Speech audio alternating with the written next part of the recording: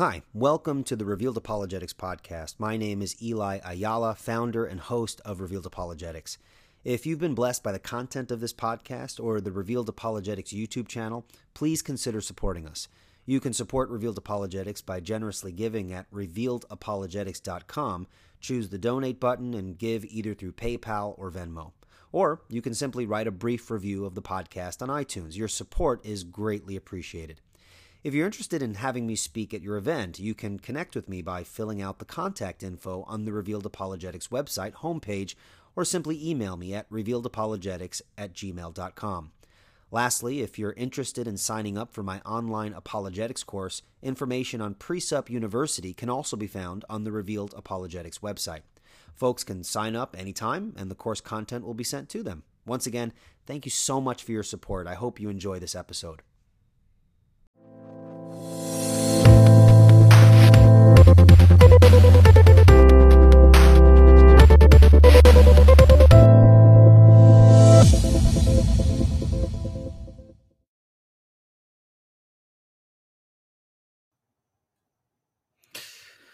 All right, welcome back to another episode of Revealed Apologetics. I just want to start off with a brief apology. If you guys have noticed, I've been missing in action for the past 3.5 weeks. I came down with the virus, okay, and I felt its full wrath, its full force.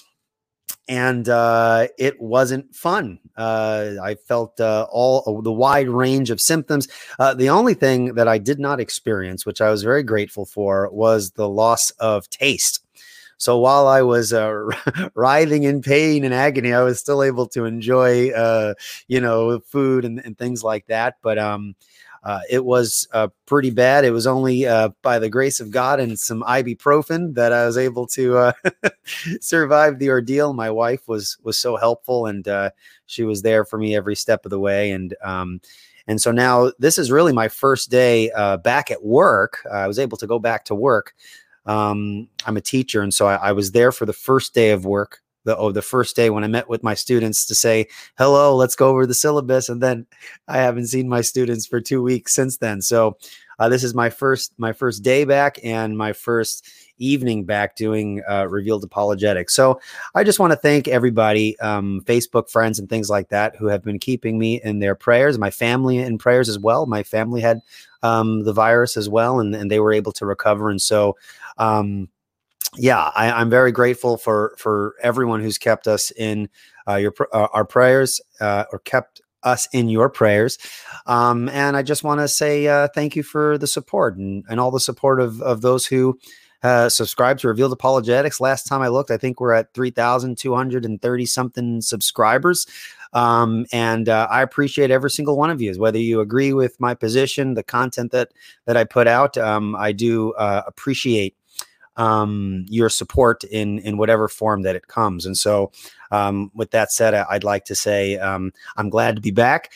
And if I seem a little slow in my speech, I'm still kind of recovering. So I feel good. I'm ready for this discussion, but I do feel a little fatigued. And so, Dr. Tony Costa he's going to do what he does and jump into some of these issues. And hopefully it will be of great benefit to those who are listening. All right. Well, I entitled this episode, "Is Eastern Orthodoxy Orthodox?" And I thought that was a fun way of titling this discussion that we're going to have, this interview. And it's no secret, those who have listened to Revealed Apologetics, that I am not Eastern Orthodox. I'm actually a Reformed Christian of the Baptist flavor. If I can put my theology in the context of ice cream flavors, right? I'm a Baptist, a Reformed Baptist in the flavor of my theology. And when we speak of orthodoxy, we speak of, when you take a look, for example, of the etymology of the word orthodoxy, it has this idea of being of the right opinion. And of course, this is related to our belief systems, orthodox theology. What is the correct doctrine as it pertains to the essentials of the Christian faith? And those who study theology understand why orthodoxy, not Eastern Orthodoxy, but the concept of believing Orthodox theology is so important. as it flows into orthopraxy, right practice and right living. The way we live our lives is reflective, as Christians, is reflective of having a proper theology. And so having correct doctrine is important, and not perfect doctrine. I don't claim to have perfect doctrine, but having right doctrine, in as much as the scripture reveals truth about these important distinctions that we're going to be talking about. I think it's very important to have a proper understanding of the gospel, having a proper understanding of the work of Christ. And to that, as we reflect upon Eastern Orthodoxy, we can tip our hat off to many within church history that has contributed to a clarification of certain doctrines that we all share in common. But of course, there are some dividing lines that I'm very excited to be speaking with Dr. Costa about. There are these very important dividing lines that I think need to be drawn as we want to conform our beliefs to that of the teachings of the scripture. Now, every Eastern Orthodox gentleman that I've had discussions with, there's always this idea of, well, you know, all of your theological disputes between you and the Roman Catholics and things like that, we were so detached from all these things, and we've maintained kind of a faithfulness to apostolic teaching. And of course, they go through their various doctrines that they believe go back to the teaching of the apostles and, of course, Jesus Christ himself. Well, real quick, before I invite Dr. Costa on, suppose they were, Eastern Orthodox Church was involved in the Reformation. The issue would have most likely been the same issue. If you look in terms of the context of Protestantism and Roman Catholicism and the causes of the Reformation, where we make a distinction between the material cause and the formal cause, and this issue of justification by faith alone, and what was lurking under that dispute was the idea of sola scriptura. When you understand what Eastern Orthodoxy teaches and believes, it's ecclesiology, and you compare it to Roman Catholicism, there's differences, but there's important similarities that I think still is relevant to the Protestant and Eastern Orthodox differences. And I think that's an important issue to keep in mind, that our responses from an apologetic context is going to be very similar when we're dealing with the Eastern Orthodox person, as well as when we're discussing things with a Roman Catholic individual. So I want you to keep that in mind. They're not exactly the same, but there are some similarities that I think are very important and very apologetically relevant. All right. So before we get into all those details, just a real quick announcement in terms of two guests that I'll be having in the near future. I have just been informed that Dr. Michael Heiser is undergoing some health issues, and so I'm not sure if that will affect him coming onto the show. I'm going to be reaching out to Dr. Heiser to see how he's doing, and hopefully he's doing well, and I'll see where he's at in terms of whether he's able to do the interview on our scheduled date. And I also am going to be having Dr. Matthew Barrett to come on and discuss issues of sola scriptura. And I want to be on this kind of Reformed theology, Reformation principles sort of thing, because I think it is very apologetically relevant. And so hopefully you guys will appreciate those sorts of discussions. And to tip a hat to our presuppositional brothers and sisters out there, all these are related to presuppositional apologetics. Okay, the assumption of sola scriptura and the ultimate authority of Scripture are very important. So hopefully you guys can draw those connections and see the importance of this sort of theology and how it relates to apologetic methodology. Now, real quick, I want to show you guys this book I just got. Greg Bahnsen, and maybe some people who grew up in the 90s will get this reference. Greg Bahnsen is the Tupac Shakur of apologetics, okay? Now, if you know anything about Tupac Shakur, he was a hip-hop rapper of the 90s, which I'm not endorsing his music. It's definitely not the sort of music that you want to listen to and have wonderful, beautiful thoughts. But when Tupac Shakur died, there were actually multiple albums that were released after his death. And so I remember even in middle school, I was like, how's he coming out with albums? He just passed away, you know?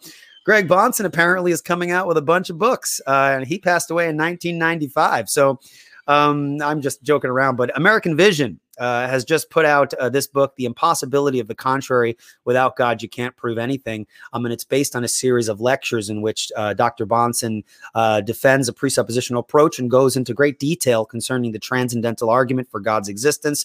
Very, very useful resource for those who want to get into presuppositional apologetics. And of course, this is one book out of a series of 3. There was one that came out before this one called Against All Opposition, Defending the Christian Worldview. And there is another one in the series. I think it's a kind of a red cover if you look on American Vision website, called Pushing the Antithesis, of which I have the old school version here, which is upside down. There we go. Okay. Which I highly recommend if you guys really want to sink your teeth into some good presuppositional apologetics.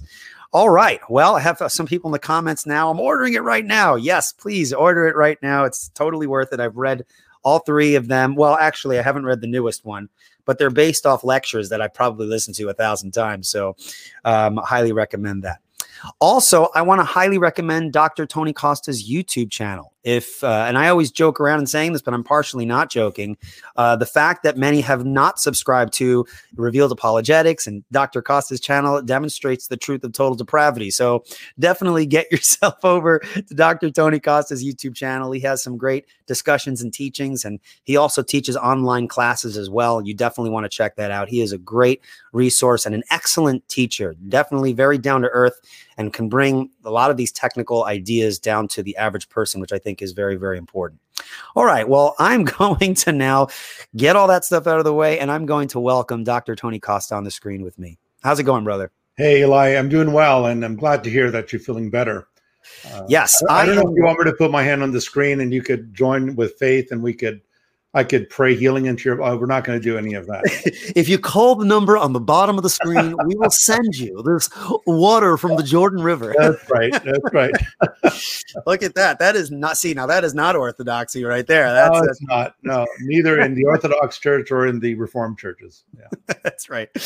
Well, what have you been up to? I mean, you are a machine, man. You're on my show now, but you literally just hopped off someone else's show. I was with Brother Jordan Ravanes, I believe it's pronounced, in the Philippines. So I was just in the Philippines there, and we were talking about theological approach to apologetics, and it kind of dovetailed with some of the things you were just saying, Eli, about presuppositional apologetics. So I had an opportunity to talk about the difference between presuppositional apologetics and evidentialist apologetics, classical apologetics. We also touched a little bit on Molinism. So that was a great show. But yeah. Good. Excellent. Yeah, he's a good brother. I think I've been on his show a while back to talk about. He's very interested in Reformed theology and presuppositionalism and things like that. Yes, so indeed. Cool. Very good. Well, let's jump right into things. Let's go over the simple question, right? And then we'll dive into the details. So, is Eastern Orthodoxy orthodox? Why don't you unpack that for us? And perhaps share in ways in which it is orthodox and in ways in which, hey, there's some warning flags that we need to be careful about. Yeah, we need to define our terms, obviously. Otherwise, we're going to be equivocating. And therefore, we need to understand, well, what does the word orthodox mean? And I think you've already defined that as the right teaching, true teaching, and so forth. And its corollary, of course, is orthopraxy.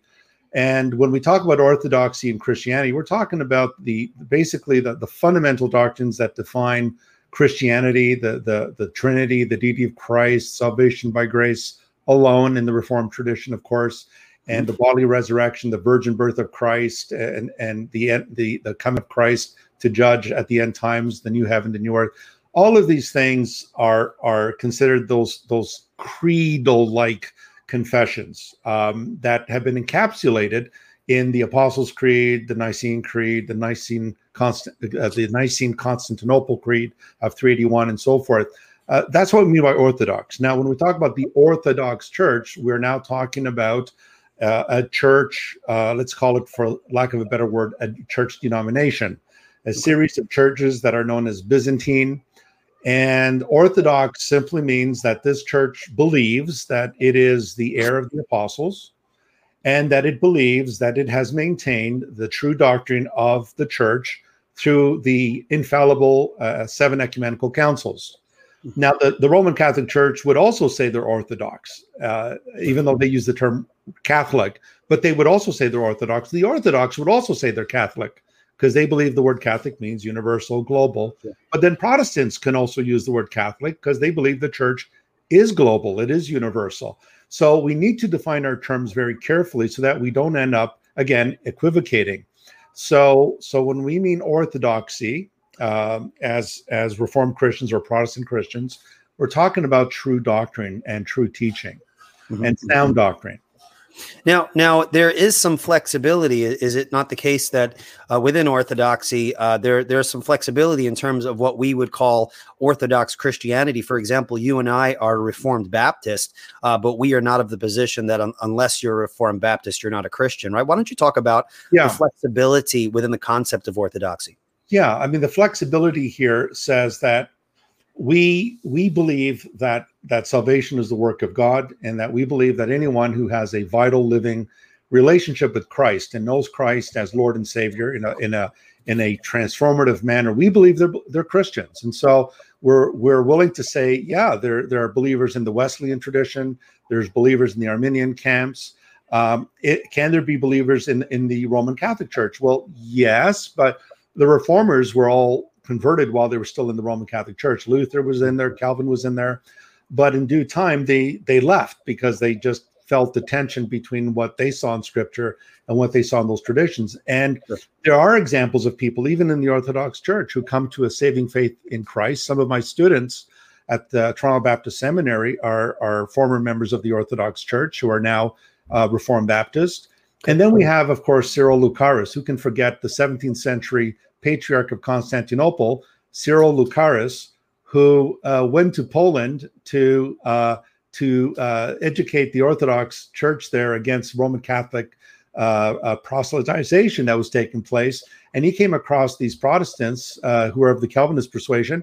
And Cyril Lucaris wrote a confession that sounds exactly like Calvin's Institutes of the Christian Religion. Yeah, that's right. And he was the patriarch. He was a brilliant Orthodox theologian.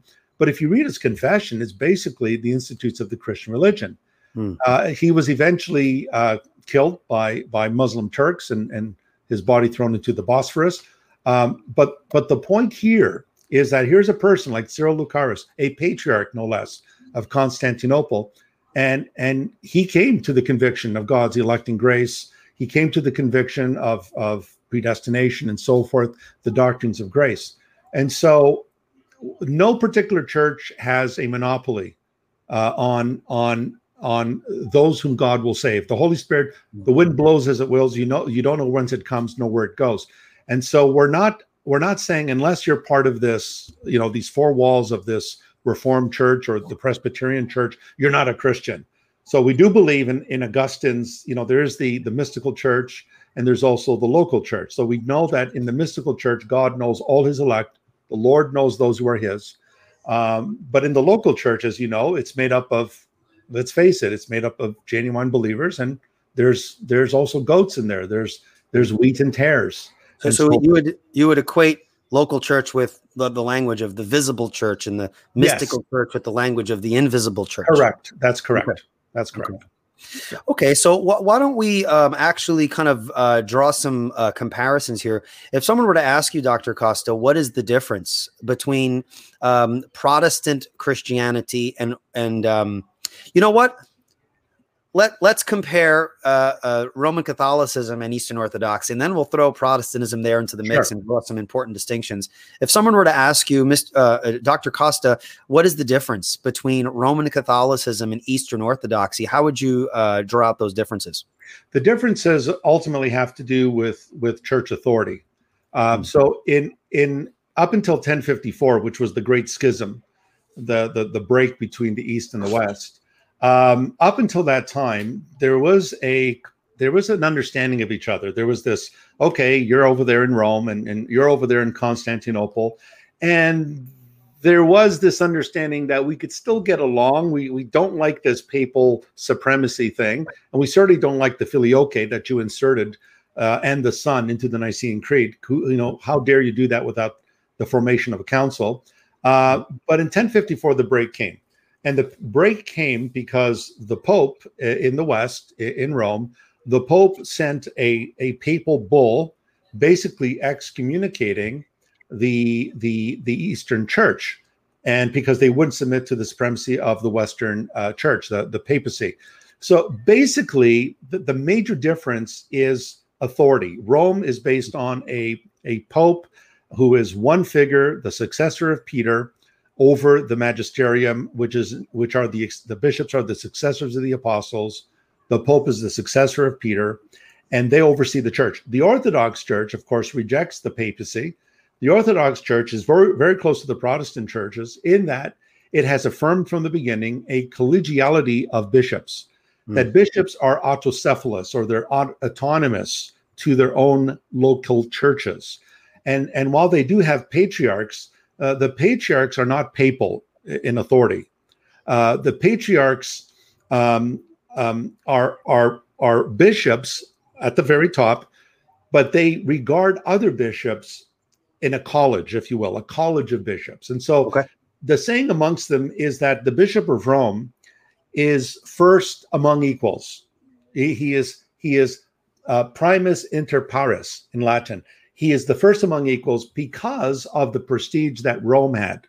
He's not first among equals because he's better or higher or has more authority, but because of the honor that was given to Rome as the place of Paul and Peter's martyrdom. And Constantinople in 324, Constantine declared Constantinople to be the second city in honor after Rome. It was the new Rome. That's that Constantine created, the new Rome. So its authority structures are very different.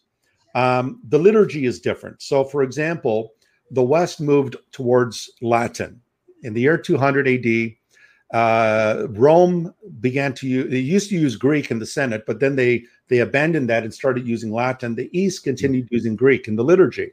So now you've got Latin and Greek, and you've got literally, they're talking past each other in many cases, which led to a lot of misunderstandings. Sure. The other problem, of course, is that the Eastern Church, their view of salvation was one of theosis, the idea that Athanasius said, God became man that man may become God. And so the Eastern Church believes that the ultimate aim of humans is to be divinized, not to become God in essence, but to become absorbed into the triune life of God. In the Western tradition, which saw the atonement in more judicial, forensic terms, in the West, everything was about the atonement meant that God was judicially removing the penalty of the law, which is death. And so the focus on the West was on Christ's atonement as a sacrifice. In the East, it was Christus Victor.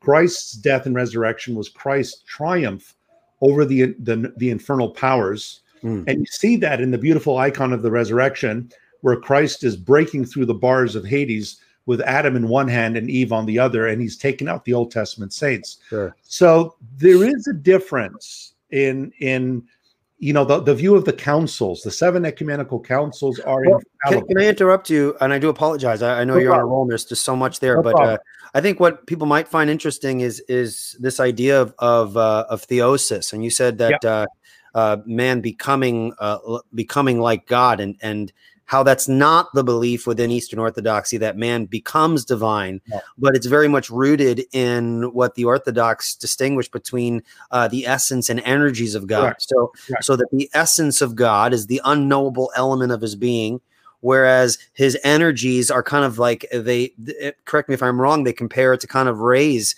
from the sun, right?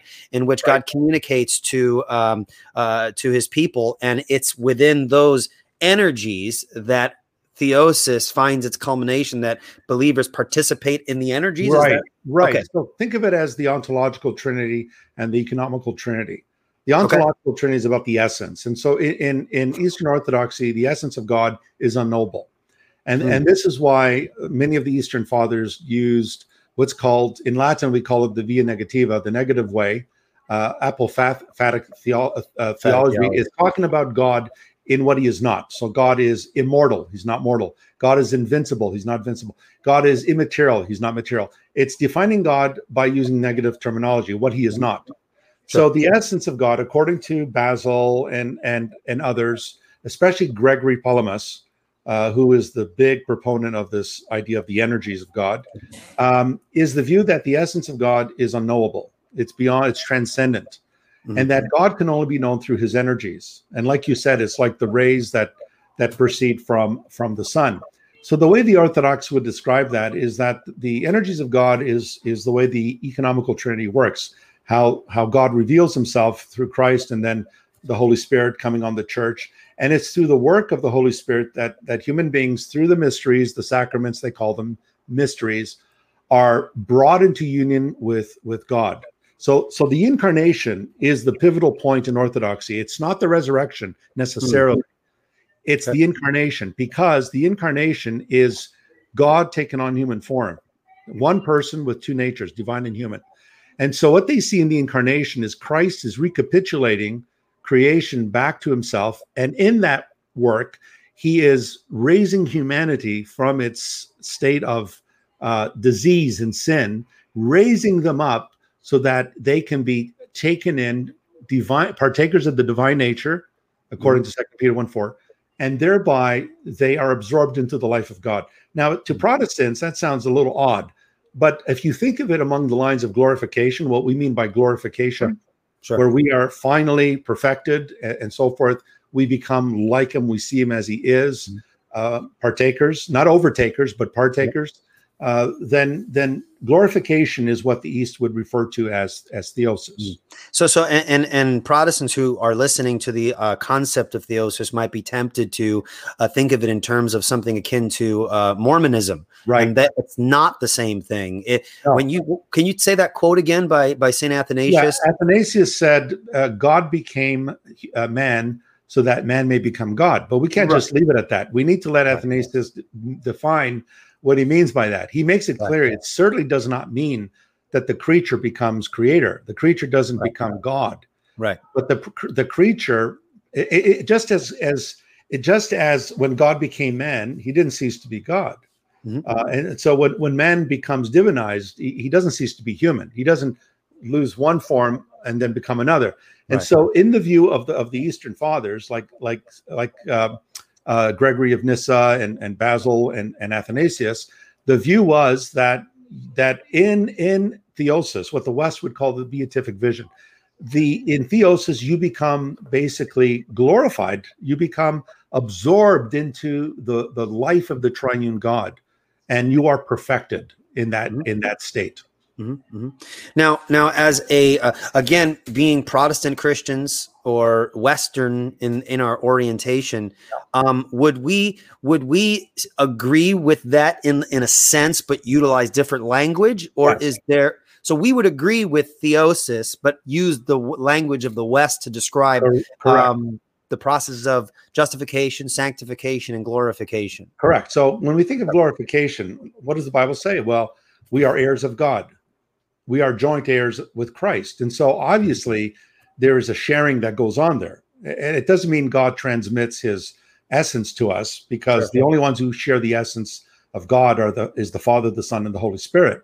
But there is something that he shares. Christ will share his glory with us. Well, what does that glory look like? Well, that glory means to be united to him. If we are united to him in the likeness of his death, Paul says, we shall be united to him in the likeness of his resurrection. And that involves becoming immortal in the resurrection, immortal bodies, glorified bodies, incorruptible bodies, spiritual bodies. So what the West means by glorification, the final state, is what the East means by theosis. It's just that, again, when we're using Latin and we're using Greek, the old saying, something's lost in translation sometimes. Sure. And so they're basically talking about the same thing, but they're using different language. Okay. And so we're not used to hearing this language. Sure. So the Mormons, the Mormon belief is that there's a finite God, and then he becomes a man becomes God, and then he populates this new world, and then he sends his son, and then you become a God yourself. And that's not what Eastern Orthodoxy teaches, even though some Mormon apologists have tried to justify their view through theosis. Sure. So you would say that theosis is orthodox, but it is often misunderstood because of the language that's used to describe it? Correct. Okay, very good, and I think that's a beautiful concept when we talk about, say, for example, partaking in the nature of God. Whether we're talking about it in categories of theosis theology or participating in the nature of God in terms of glorification, Yeah. I want folks to understand that at this moment you need to step back from the intellectual discussion and stand in awe and worship of the idea that the triune God, the Father, Son, and Holy Spirit, was in eternal relationship before time began, and a relationship that is the most intimate relationship one can possibly think of. And God invites us into that Trinitarian relationship that has been going on from all eternity. This is why I think theology, and I know Dr. Costa, you would agree, theology should produce worship once we understand the implications of these profound truths. Absolutely. Well, thank you so much for clarifying. Let me add something, though, if you don't mind. If I can just add from Second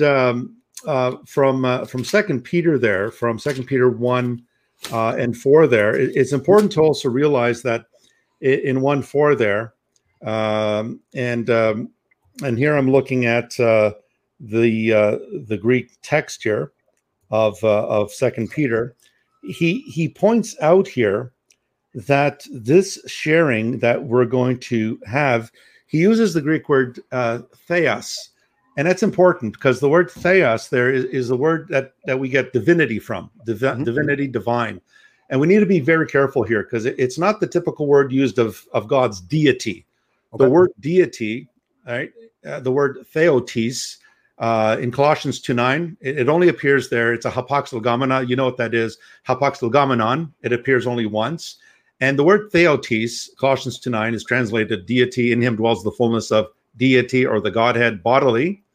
And in Romans 1:20, Paul says that we could see God's divine attributes. He uses the word, he uses a different word, theotes. It's a different word. And so one has to do with essence. Theotes, deity, is essence. The other word, and Peter uses that word here, theos, in the feminine form, it means divine. And so the word divine carries the notion of likeness, divine as in being like God, not the same as God. It doesn't mean having the essence of God. And so when God made man in Genesis 1:26, Orthodox theologians also focus on this. It says, let us make man in our image after our likeness. And so they look at that word likeness and they see that as the template, if you will, the archetype of this thing called theosis. Very fascinating. Now, okay, so when we ask the question, if we can kind of rewind, we ask the question, what is the difference between Roman Catholicism and Eastern Orthodoxy? It really boils down to the issue of the nature of their authority. Correct. So would you say that both EO, which a lot of people use for short, and Roman Catholicism, they have similar authorities with some important caveats? So, for example, correct, we would say that the authority within Eastern Orthodoxy is scripture and tradition, and authority in Roman Catholicism is scripture and tradition, with the specific caveats that differentiate them: papal authority and the magisterium and things right, like that. Would I be correct there in summarizing? Well, we need to be careful that in Orthodoxy, tradition is a single stream. So to them, okay, if you say, is it scripture or tradition? They'll say it's both. It comes from one stream. And so to the Orthodox, God makes his grace, his energies known through scripture, tradition. Those are one stream. And icons and so forth are ways they believe God communicates his energies to his people and so forth. Whereas in the Roman Catholic Church, you do have this, if you will, think of a three-legged stool. You got scripture, you got tradition, and you got the magisterium. Okay. And so they would look at scripture and tradition as these, let's say, distinctive planks, but they're harmonious. In the Eastern Orthodox Church, it's all one line. It's all one straight line. Sure. Okay, that's it. That's important to keep in mind. Thank you so much. And there's some nuances. I mean, it's very interesting. I know a lot of people caricature Eastern Orthodoxy as kind of a popeless Catholicism, but there is some important nuances there that I think differentiate them, that I think is important to keep in mind, especially when we made reference to Mormonism and how theosis is not like what Mormonism teaches. If we can just step aside for 2 seconds and acknowledge the important apologetic importance of properly understanding and representing a person's view. Okay. Correct. You're not going to get very far in a discussion with the Eastern Orthodox gentleman or young lady or whoever you're speaking with if you're equating the EO doctrine of theosis with, this idea that is expressed in Mormonism. So we want to make sure we properly represent the side that we're engaging. All right. Thank you so much for that. Yeah, absolutely. Okay. So now let's throw in Protestantism. Okay. So what is the difference between Protestantism and, well, I guess we'll pick, since Eastern Orthodox is our focus here, people should already know the main difference, but it's going to be very similar to what you said with some caveats. What is the difference, the key difference between Protestant Christianity and Eastern Orthodoxy? Yeah, I would say that once again, it all comes back to authority. Okay. And in the historic Protestant tradition, it is sola scriptura. It is the supremacy of Scripture over all things. It's the final court, the Supreme Court. And it's not that Protestantism eschews tradition. It doesn't. In fact, all the reformers appreciated tradition. And in fact, Calvin spoke highly of the fathers like Chrysostom and others, and Augustine and so forth. And so in the Protestant tradition, we have Scripture is the final arbiter, the final court of appeal in all things.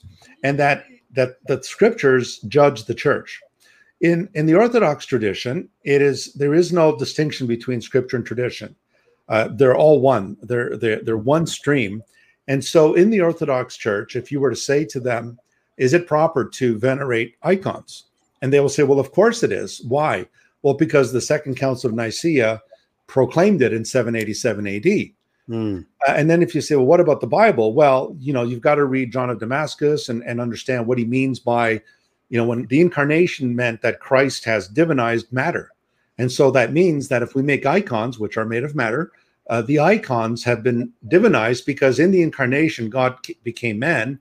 And even in his baptism, he blessed the material world. He blessed the waters and so forth. So there's a very mystical view of this idea of the world's divinization in Christ. So are you saying that the icons that Eastern Orthodox use are exemplifications of incarnation, which was that important?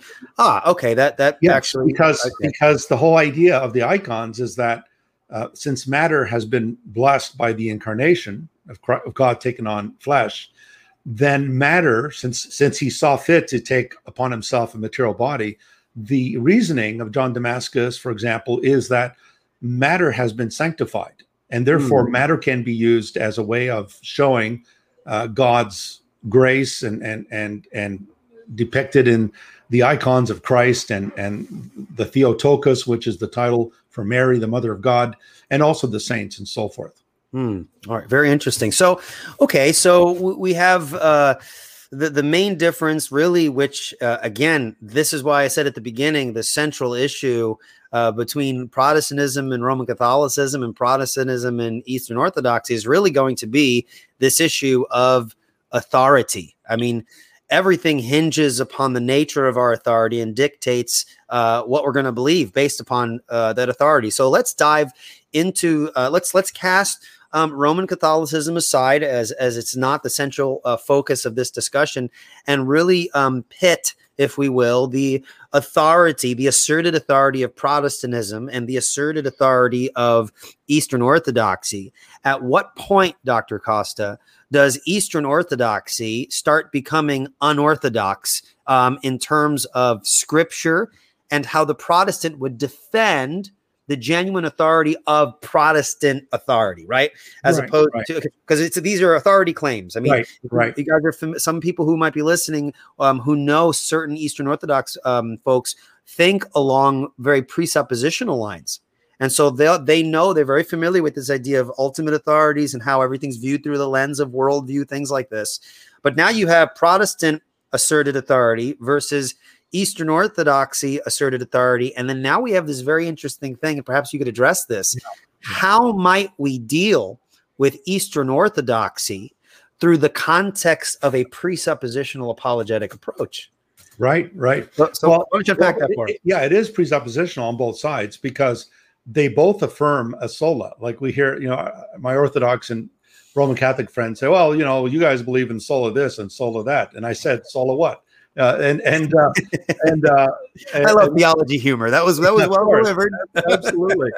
And so I say to them, I said, look, I believe in sola scriptura, but you also believe in the sola. He goes, what are you talking about? Is you believe in sola ecclesia.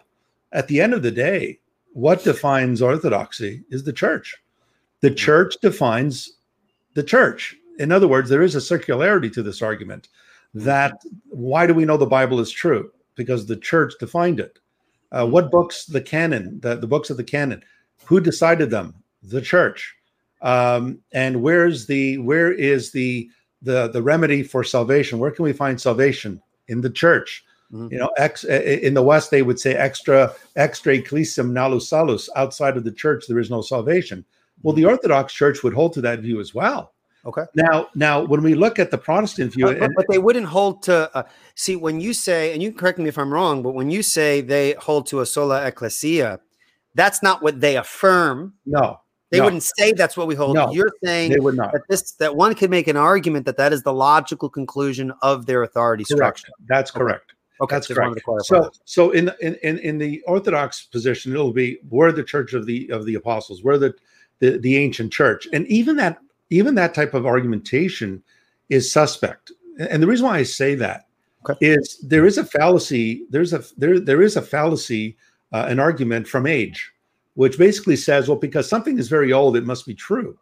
Mm-hmm. Well, on that basis, we would argue Gnosticism is true because the Gnostics were around very early. In fact, there were proto-Gnostics in the late first century, from the first letters of John, first letter, second letter, the Colossians. You can the Doctrinal heresy. Yeah, or the Judaizers. All right. Sure. We could say, well, no, those guys go back to the first century, and because they're so old, they must be true. It doesn't necessarily follow that because something is old or ancient, it must therefore be true. That's the first problem. The other problem is the moment you say, well, we know we're the Church of the Apostles because we can trace our bishops back to the apostles. Well, I don't know if you know this, Eli, but the whole argument for the bishopric, the whole idea of the bishops and the apostolic succession was started because the Gnostics claimed that their bishops were descended from the apostles. Well, this got Irenaeus and then Ignatius and then Irenaeus to start arguing for, no, our bishops can be connected to the apostles as well. Mm-hmm. And so there was this rivalry going on between the Gnostics and then, of course, the church. Now, here's where we got to be really careful, because when we start hearing people say, well, we know that the apostles appointed these bishops in the Eastern Church. Take, for example, Irenaeus around AD 150. He tells us, this is the first time the word apostolic tradition appears in the Fathers. He tells us that he received this information from the apostles, that Jesus Christ was 50 years old when he died, that Jesus lived to 50. And he tells us so that, because the Greeks believe that when you're 50, you've pretty much lived your full life. The recapitulation theory. Correct. So there's a theological underpinning as to why he believed that as well. So instead of reading what was in Scripture, Irenaeus used this philosophy to define what was in Scripture. And but he said he got this from the apostles. Now, I don't know any Orthodox theologian, Roman Catholic theologian, Protestant theologian today that believes Jesus was 50 years old when he died. They all put him in his 30 to 33 range, not in the 50s. But if we're to trust Irenaeus, after all, he is a bishop and he's a father. He claims he got it from the apostles. Well, if he did, why is it that no one holds to that today? Well, they don't hold to it because it's not tenable. The Bible doesn't say that. Now, let's go to the Protestant tradition. The Protestant worldview is ad fontes, back to the fountains, back to the sources. And what are the sources? The sources are the Scriptures. And so what you and I want to do, Eli, is we want to say, let's get back to the source. What did the source look like? What did the church that originally received the Scriptures, what did they look like? So when we read the New Testament, what do we read about the churches? They gathered, they kept the apostles' teaching, they prayed, they broke bread, they had the Lord's Supper together. Anything in there about incense in the worship service? No. Anything in there about priestly vestments? No. Anything in there about venerating dead saints? No. There's none of that. And so the Protestant idea is we want to go back to the fountain, to the source. We're not really interested in what someone thinks in the 2nd century. That's important, but it is not scripture. It is not part of the theopneustos, the God-breathed scriptures. If I can give a quick pushback then. So when you say, for example, as I was just speaking about this with my students, we were talking about the Protestant Reformation, and I was discussing with my students the difference between Protestantism and Roman Catholicism being rooted in their different authority structures. So you have scripture and tradition and the magisterium, the Pope, and then you have sola scriptura, which is the foundation of Protestant theology. When you say to a Roman Catholic, because when you ask, for example, what's the difference between Protestantism and Roman Catholicism, a lot of people who kind of dip their finger in theology and kind of know a little bit, they will dance upon surface differences. Well, you Catholics, you're the guys who pray to the saints, or you're the guys who pray to Mary. And while that's a true difference, it really gets down to the authority. So when the Protestant says to the Catholic, "Hey, Mr. Catholic, praying to the saints is unbiblical." Well, I mean, the Catholic is going to be like, so that's only a problem if we assume the truth of your principle of sola scriptura.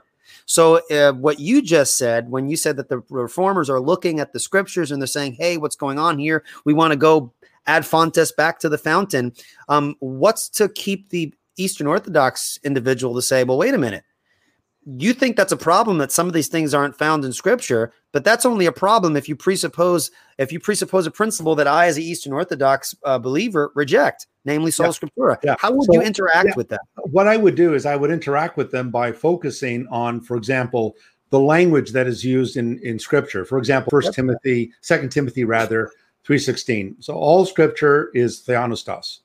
Theopneustos means, and it's traditionally translated inspired, but its literal meaning is God-breathed or God breathed out. The only literature that we have that is called theopneustos is the scriptures. The fathers of the church clearly distinguish their writings from the scriptures. They clearly point out, even Athanasius said that in these scriptures, in these alone, that sounds like sola scriptura, in these alone are the fountains of salvation. And if you look at Basil the Great, he makes similar comments about the scriptures being the ultimate authority. And so when I talk to my Orthodox friends, I asked them, I said, are the fathers infallible? They said they're infallible. I said, where do the fathers claim that their writings are theopneustos, that they're God-breathed? Mm-hmm. And Paul says, because these scriptures are God-breathed, he says they can do what? Well, they're useful to teach, to correct, to rebuke, so that the man of God may be thoroughly equipped for every good work. That certainly sounds like scripture is sufficient for the cause of building up and teaching and correcting. Sure. And so what I do is I simply challenge my Orthodox friends that Jesus have a high view of scripture, very high view of scripture, no doubt about it. He wasn't very keen on traditions that contradicted scripture. He had no problem with traditions that did not. I mean, there were certain Jewish traditions Jesus kept that were not biblically mandated. Mm-hmm. But what he railed against was those man-made traditions that conflicted with Holy Scripture. And that is where, as Protestants, we would have to draw the line and say, this whole idea of praying to the saints or praying to Mary and so forth lacks biblical support. There's nothing in Scripture to even insinuate that is proper. But what they will say is the church owns the scriptures, and the church interprets the scriptures, and therefore tradition and scripture are a harmonious piece. They're not contradictory. Mm-hmm. That's where we need to challenge that thinking and show that, wait a minute, there is some conflict here. Okay, well, I want to touch on that in just a bit, but you made mention a while back there about the argument from age. So, like, if something is old, then it's most likely, hey, this is the view. Now, I know Roman Catholics and Eastern Orthodox folks who argue along those lines, but I mean, I have to tip my hat off to the intellectual tradition of the Eastern Orthodox Church. There are brilliant minds of the Eastern Church, and surely those who are in our modern context, where Eastern Orthodox are aware that that is not the end-all, be-all way to argue for the truth of Eastern Orthodoxy. Some of the best defenders of Eastern Orthodoxy are not simply arguing that because we're the oldest church, therefore that demonstrates the truth. Right. What sort of pieces of actual evidence and argumentation do Eastern Orthodox scholars point to actually demonstrate the claims of their authority? Well, one of them is age. One of them is, I mean, the whole point why Francis Schaeffer's son, Frankie Schaeffer, joined the Orthodox Church, and now he's an atheist apparently. But one of the reasons why he joined it was because he says that it is the oldest church, that it is the most antiquated church. And you do hear a lot of Orthodox folks use that argument, and they'll say that, you know, Protestants are just a byproduct of the Roman Catholic Church. They broke off from the Roman Catholic Church and so forth. You're these Johnny come latelys, and but we're the church of the councils and so forth. And that is not at all to, of course, denigrate any of these great minds of the Eastern Church. I mean, Athanasius was the great defender of orthodoxy when the whole world was going Arian. He took a stand, and he was exiled several times and so forth. And of course, the writings of John Chrysostom and Basil and the Cappadocian Fathers defending the deity of the Holy Spirit against the Macedonians. And so I'm trying not to make a blanket statement here, but this is one argument we usually do hear, especially in apologetic dialogue between Orthodox and Protestant, as if Protestants really have nothing to bring to the table, because you guys weren't around until 1,500 years after us, and so we need to, in many respects, we need to take what is valuable and learn from that tradition. I mean, all of those councils, all of them took place in the East, all of them. Nicaea, Ephesus, Constantinople, Chalcedon, all of these took place in the East. And these were great defenders of the faith. Now, were they perfect? Well, no. There's a debate about whether Cyril of Alexandria, rather he misunderstood Nestorius. That Nestorius ended up being exiled as a heretic, and Nestorius basically says, what they're saying I said, I didn't say. There's a lot of academic debate now on whether Nestorius was actually a heretic or not. And then you take someone like Athanasius. I mean, Athanasius rejected the Apocrypha in his listing of the canon of the Bible in his 39th Easter Festal letter. He mentions the Old Testament books, and he makes reference to some of these Apocryphal books, but he doesn't classify them as scripture. But today, the Orthodox Church not only accepts the Apocrypha, but they accept extra books that are part of the Pseudepigrapha, like Third Maccabees and Fourth Maccabees. So I think we need to let the Church Fathers be the Church Fathers. And we got to stop putting them into a Protestant mold, or we make them Presbyterians or Reformed Baptists, or the Roman Catholics make them Roman Catholic, and the Orthodox make them Orthodox. And so I would say that we need to let the Fathers be the Fathers, accept them for who they are, warts and all. The Protestant view is they were faithful men that God raised up, but they were crooked sticks like we're crooked sticks. And so we can glean from them much wisdom, and appreciate that God used them at critical points in the church's history. Amen. I agree with that. I'm just going to give a quick shout out to Dr. Bob, this $5 super chat. Thank you so much, Dr. Bob. I appreciate it. He says, enjoying Dr. Acosta's take, he should do a formal debate with Josiah Trenum on apostolic succession and the alleged divine character of the episcopate. Yeah, there are so many different topics to debate, and I think I don't know if Matt Slick of Carm is a mutual friend. Are you yes. Well, he's often known for saying there's so much heresy, so little time. There's just yeah. No, Matt's a great guy, and we've dialogued. We've dialogued on the phone, and we've done some work together in ministry. So yeah, he's a great brother. Yeah. All right. Very good. A very slick guy. Yes, he's quick and slick. Very slick. Yeah. He is, by the way. I've had some really fun conversations, and right when I try to corner him on some disagreement we have, he's slick the way he kind of. You can't fight with that, that little voice that Matt has when he speaks. Yeah, he's got the radio voice. Yeah, he doesn't have the radio face though. That's right. No, definitely not. When I have him on my show, I have to put the blank screen on. Yeah. At least it's not the Tucker Carlson look, that when they're speaking. Yeah, that's right. Yeah. All right. So let's bring this in the context of let's throw the Protestant gloves into the ring for a moment. But before I do that, I want to encourage folks, if you have any questions about Eastern Orthodoxy, Sola Scriptura, any of the Reformation principles that may or may not be directly related to this discussion, leave your questions in the comments and just preface your question with questions so I could differentiate them from the normal comments and discussions that are going on in the comments. So Dr. Costa will be more than happy to take some of those questions at the tail end of our discussion. Just to give you a heads up, Dr. Costa, folks are really enjoying this discussion, and had a couple of comments. They said, hey, this is great information. Thank you so much. So just throwing that out there. If you have a question, feel free to leave it in the comments. We'll get to them.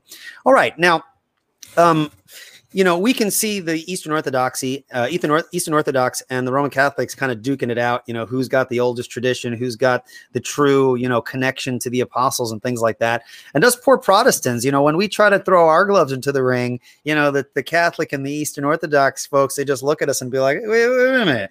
You're, like you said, you're Johnny come lately, right? You're stepchildren. You're just stepchildren. Yeah. You're like the redheaded stepchild. Yeah. Like, why are you even here in this discussion?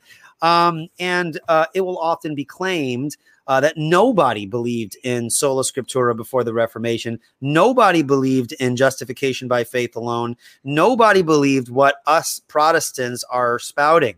You guys are a branching off of the true church, and you've gone the way of the multiplicity of denominations. You have nothing useful to bring to the discussion. How would you, Dr. Costa, interject in the ongoing discussion and disagreements between the Eastern Orthodox folks and the Roman Catholics? How would you say, wait a minute, hold up, when you guys say you're the oldest, that begs the question, because if justification by faith alone and sola scriptura are biblical, then we beat you on those.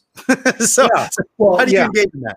Well, I teach a course at Toronto Baptist Seminary on biblical reliability, and what we do is we look at some of the early fathers, and we show how Clement of Rome, and we show how many of the post-apostolic fathers, the ante-Nicene fathers, actually did speak about. They didn't use words like sola scriptura, but they speak of Scripture as not only inerrant but absolutely authoritative. Okay. So, for example, you take Augustine, someone like Augustine, and Augustine says that if you find a presumed error in the Scripture, it's not the Scripture that's an error. It could be a scribal variant, or it could be our understanding is fallible. But he never attributes error to the Scripture. That's very interesting. And so there are a number of quotes from the fathers going before Nicaea and after Nicaea that affirm scriptural authority above the church. That is, we appeal to the Scriptures as our ultimate authority. In terms of justification by faith, the thing about the Eastern Orthodox Church is there is a rich tradition embedded in the fathers of the Eastern Church that speak about justification by faith without works, where they affirm that we are saved by God's grace, and that at the end we cannot appeal to our works as the means of our salvation. So obviously I can't do this in the time we have now, but I do have a PowerPoint with a lot of these citations from the fathers on the authority of Scripture. There's a great book by Nathan Busenitz called Before Luther. And in that book, what Dr. Busenitz does is he traces from the Apostolic Fathers up until the Reformation a consistency of arguments from the Fathers on things like grace alone, Scripture alone, faith alone, Christ alone, and so forth. Now, of course, you're not going to find that language in there. Sure. But there's a lot in theology. We use a lot of terms for things that we don't find in Scripture. Trinity is not in Scripture. Millennium is not in Scripture, and so monotheism. Yeah, monotheism is not in Scripture. Exactly. And so when we use words, theological words, we're not assuming or presuming that these words are in the language of the fathers. But again, we need to also understand that not only did the fathers talk about these things, but let's face it, the fathers made some pretty big mistakes. I think of Clement of Rome, and he talks about the phoenix as a real bird, and he talks about how every 500 years it goes back to its breeding place, and then it dies in a flaming fire, and out of it, the phoenix isn't a real bird. Yeah, Just kidding. Yeah. Clement, he used that as an example of the resurrection. Okay. And he said he believed that the phoenix was a real bird. And again, we know that that was just an Indian myth, that the phoenix is not. But again, you got to understand, you're talking about, late first century, early second century. A lot of this is, you're hearing this, you've heard it from someone else, you're just assuming things. So at the end of the day, the only thing that we can rest our hope in, that is infallible and inerrant, at least in the Protestant view, are the Holy Scriptures. Mm-hmm. Mm-hmm. And if you glean, to read the Fathers of the Church, I got what is it? I've got Robertson's collection here, and it's 38 volumes. That's a lot of literature. But when you go through the literature, you do find the fathers speaking about certain things, certain views of doctrine that accord with what the reformers would later call sola scriptura, sola fide, sola gratia, and so on. And that the end of all things is the glory of God, soli Deo gloria. Right. And that's a good argument not to, it's not a knockdown refutation of Roman Catholicism and Eastern Orthodoxy, but it goes a long way of showing that what the Protestant is saying is not coming out, ex nihilo in the 16th century. Correct. Right. I think the whole thing with Luther was that Augustine was teaching this. Yeah. Now the Orthodox, Augustine's in the doghouse. They're not big fans of Augustine. They don't wear the T-shirt. Augustine is my homeboy. No, he's not my homeboy. He's in the doghouse, and him and his retractions and everything. So they don't like him. In fact, they think he's responsible for a lot of the so-called corruptions of Western theology, like original sin, and he questions the whole procession of the Spirit from the Father alone, and the filioque and all that. But again, at the end of the day, while we appreciate the fathers as Protestants, we need to begin with a presupposition that if God is real and God exists, then that would mean that any word or expression by which God would reveal himself would necessarily have to be infallible. It would necessarily have to be inerrant because it proceeds from him. And the only thing I know that is declared to be God-breathed, which Jesus himself and the apostles pointed to as thus says the Lord, this is what the Lord says, is Scripture, not the writings of Shammai or Hillel, not the teachings of the elders, but what God spoke. Now, I hear this argument, and again, I'm not sure if it's used by, more of the scholarly type, but in the popular level, when a Protestant is having an interaction with an Eastern Orthodox gentleman or whoever, they'll say, hey, well, the Scripture says, and the Eastern Orthodox person will say, well, wait a minute, we gave you the Scriptures. And usually a Protestant is, and this is something, and perhaps you could agree with this, a lot of Protestant believers are, and I myself included to my own shame, we're very ignorant of various important aspects of church history. My knowledge of church history goes back from today all the way back to the Reformation. And once I go beyond the Reformation a little back, I start getting a little fuzzy on wait a minute, what did this person teach and who is this person? So I would imagine, and I do apologetics, I would imagine the average Christian who doesn't. How would the Protestant respond to the Eastern Orthodox fellow who says, we gave you the Scriptures, and they start quoting the councils and this person and that? How would you encourage someone to interact with that claim? Well, it is true that most Protestants think church history started in 1517. And that, of course, is false. And the way they speak of these reformers, you would think you're reading a book, a comic book of superheroes, and they were not. They were broken men. When Luther started in 1517, with the 95 Theses, Luther was not thinking. It was the farthest thing from Luther's mind that he was going to start a new church and that he was going to break with Rome. He believed the Roman Catholic Church was the church of Jesus Christ, even when he pounded that hammer away. He didn't become a Protestant there and then. But when the Orthodox Church make this claim and the Roman Catholic Church make the same claim, my question to them is always this: how would a Jew living in the 3rd century BC, how would a Jew living in the 3rd century BC know that Isaiah was canonical? Well, there is no church at that time, obviously. There's nothing in the Old Testament to suggest that there was a rabbinate, a rabbinical court that determined what was Scripture. There was no Council of Jamnia in the 3rd century BC. Well, how did the Jews know that Isaiah and Hosea were canonical. Well, if you read the New Testament, Jesus understood the tripartite division of the Hebrew Bible, the Tanakh, the Torah, the law, the Nevi'im, the prophets, and the Ketuvim, the writings, which he called the Psalms, the greater part of the writings. Mm-hmm. So by his time, we know the Hebrew Bible is arranged the way it is today. And so how would a Jew know that Hosea was canonical in the 3rd century BC? There was no church to tell them that, to guide him and to show him that. The people of God received these scriptures as God's word. They were confirmatory to their lives. Roger Beckwith, in his great book, the Canon of the Old Testament and the New Testament Church, does an excellent job of showing how these texts were received as God's word, not by any council or synagogue, and they were laid up in the temple in the time of Jesus. So what I would say is this. Where's your evidence that, if the Orthodox Church gave us the Bible and the Roman Catholic Church is saying the same thing, kind of got a problem because your Old Testament canons don't agree. Mm-hmm. So for example, in the Roman Catholic Church canon, Old Testament, you've got 7 extra books. And in the Orthodox Church canon, you've got the Prayer of Manasseh, you've got 150, you have the 151st Psalm. So we missed one. So they got the 151st Psalm, and then they've got, of course, 3rd Maccabees and 4th Maccabees, all of which are rejected by the Roman Church. Okay. So they can't even agree on that. Now, remember, the Orthodox Church is willing to say that the Roman Church is also an ancient church by the Bishop of Rome.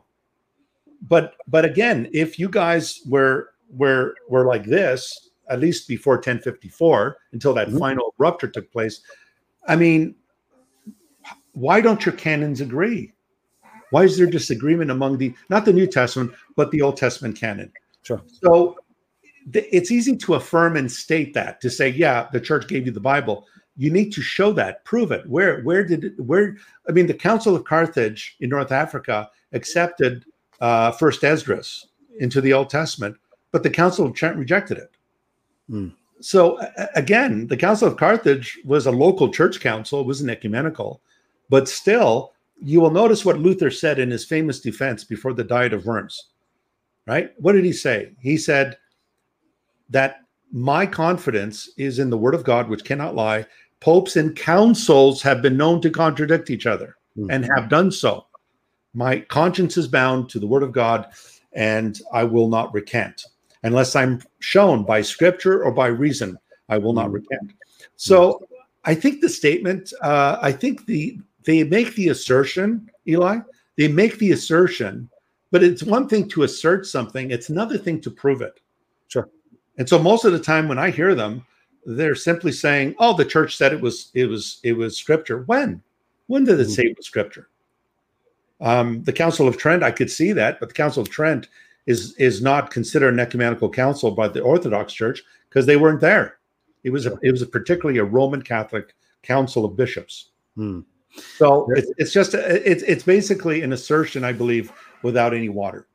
All right. Well, this is definitely good information. That's a good question to ask with respect to the Old Testament. That's very helpful. Now, when we get back to the title of this episode, is Eastern Orthodoxy orthodox? And we say, in some sense, yes. Okay, and we would applaud not just the fact that there's a lot that we agree.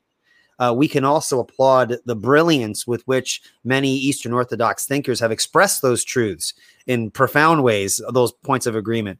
But when we get to those disagreements, when we say Eastern Orthodoxy is not orthodox, what are the key central unorthodox elements of the Eastern Orthodox Church, and why are they issues that need to be dealt with apologetically by the Protestant? Yeah, I think the issue of justification by faith is a big one. Okay. Not that some of them haven't talked about it, they have, but it was never a central issue, because justification has forensic ramifications, and the idea is that the West was more of a judicial, a judicial rule. Protestantism as well, right? We use that of course, language, which is Western, right? I mean, the East never had a Reformation; they didn't even have an Enlightenment period, so they never had to deal with these things. But in the Eastern Church, it's not so much justification, but that is a very important issue, because because the Pauline letters, you cannot go through Romans or Galatians without being confronted with the issue of justification, and also the question of imputation, which is rejected by the Orthodox Church. They don't believe in original sin. They don't believe that Adam's nature passes on to his progeny, that we are condemned in Adam, that in Adam all die.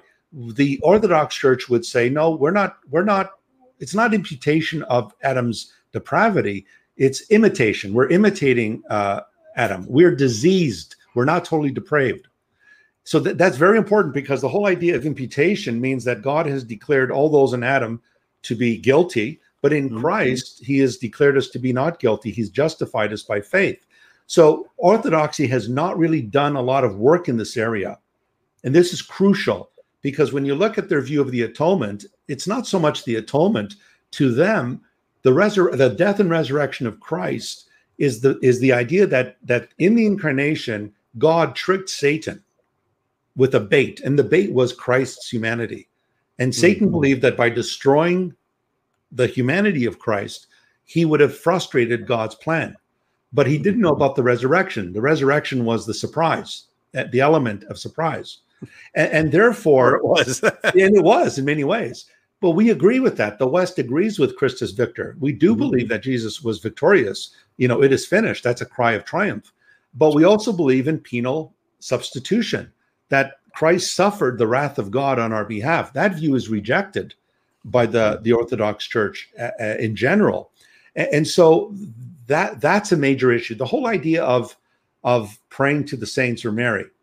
The interesting thing here is they would say we don't worship them, we venerate them, which I think is really a semantic game. The Bible doesn't use those semantic differentiations. When we say things like to venerate Mary is proskunesis, or it's hyperdulia, that's not latria. Latria is adoration of God. But in the New Testament, Old Testament, these words are used interchangeably about the worship of God. And the arbitrary way that Nicaea II separates these words, if you read the document of Nicaea II, they don't back up those words with any scripture. It's just an arbitrary statement of we don't worship, we venerate them. Well, here's the point. Think of it this way. When Paul talks about in 1 Thessalonians 4, he talks about the resurrection of the dead. He tells the Thessalonians not to be worried about those who've gone before them, who've died in Christ. Now, think about this.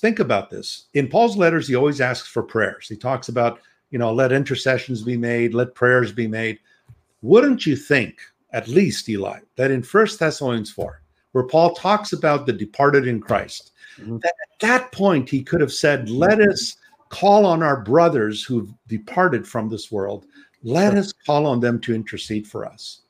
He never mentions that. He doesn't mention it in 1 Corinthians 15. He doesn't mention it in 1 Thessalonians 4. And yet that would have been the most opportune moment for for Paul to mention the intercessory prayer of the dead saints.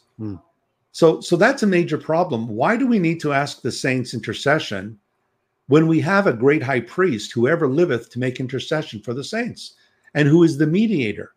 Now, we're not saying, and I'm sure Eli, you agree with me, we're not saying you can't ask a brother or sister. You just said about your COVID experience, we ask our brothers and sisters to intercede, to pray for you. That's fine. But there are no cases in the New Testament, or the Old Testament for that matter, where deceased saints are called upon to make intercession for the living. And so when we go to Scripture, we don't see that anywhere in Scripture. And isn't it very odd that all of a sudden, in the following centuries, this idea pops up, and then there's purgatory. Now, the Orthodox Church doesn't believe in purgatory, but the Western Church, the Roman Catholic Church does.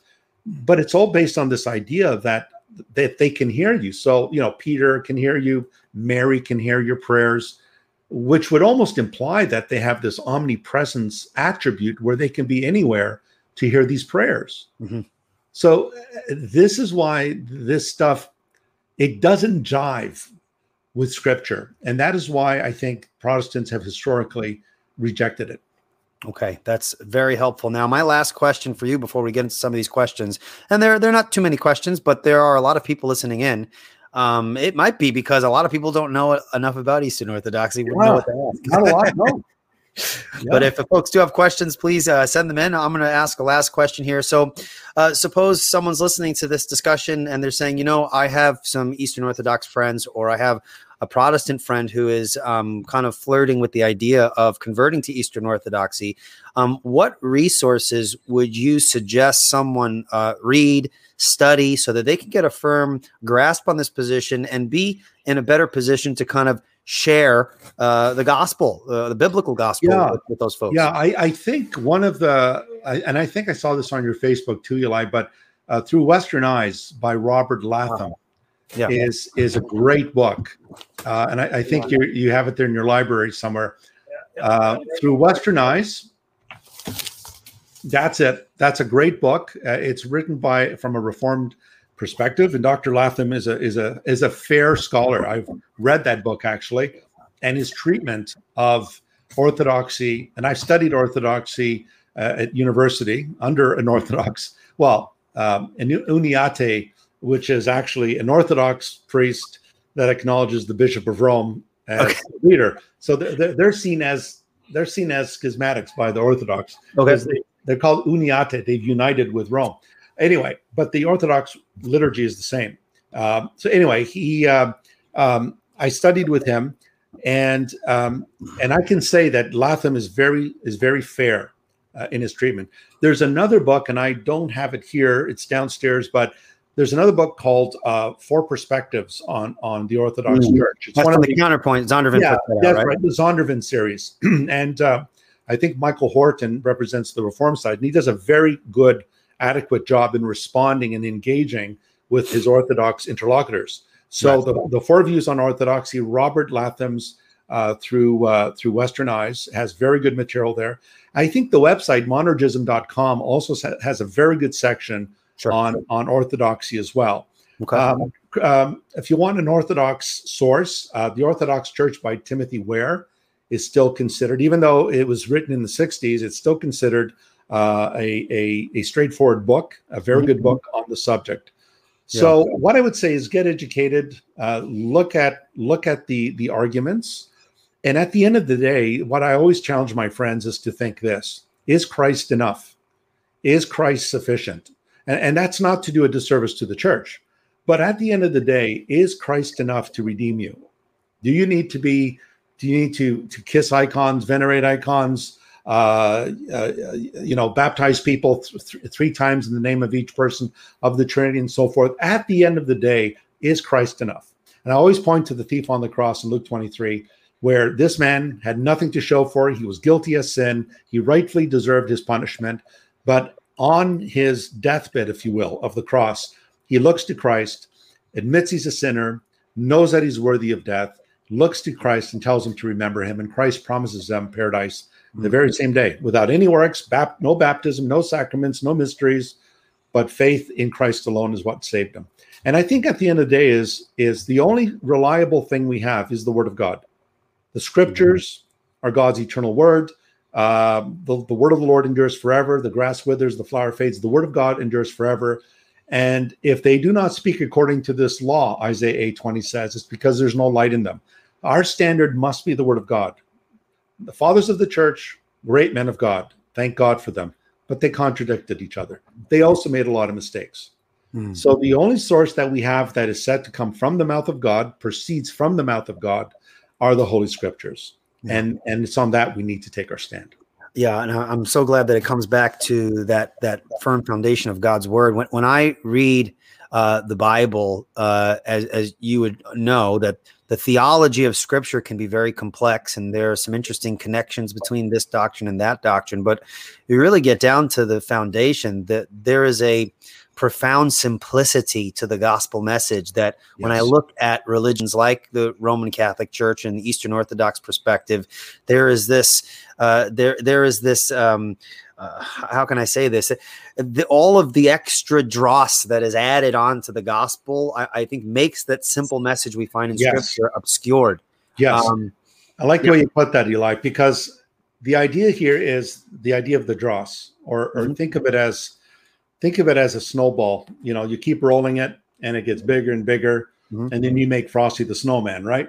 So the idea is we want to remove all of that dross, all of that incrustation, and we want to get back to the core. We want to get back to the source.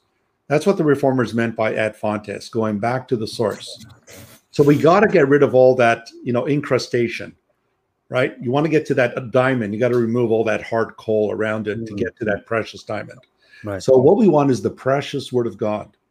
And the other thing we need to point out is this. In the Orthodox Church, everything primarily is visual.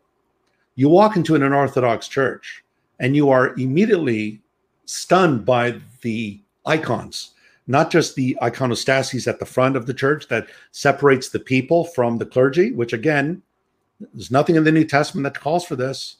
We're one in Christ.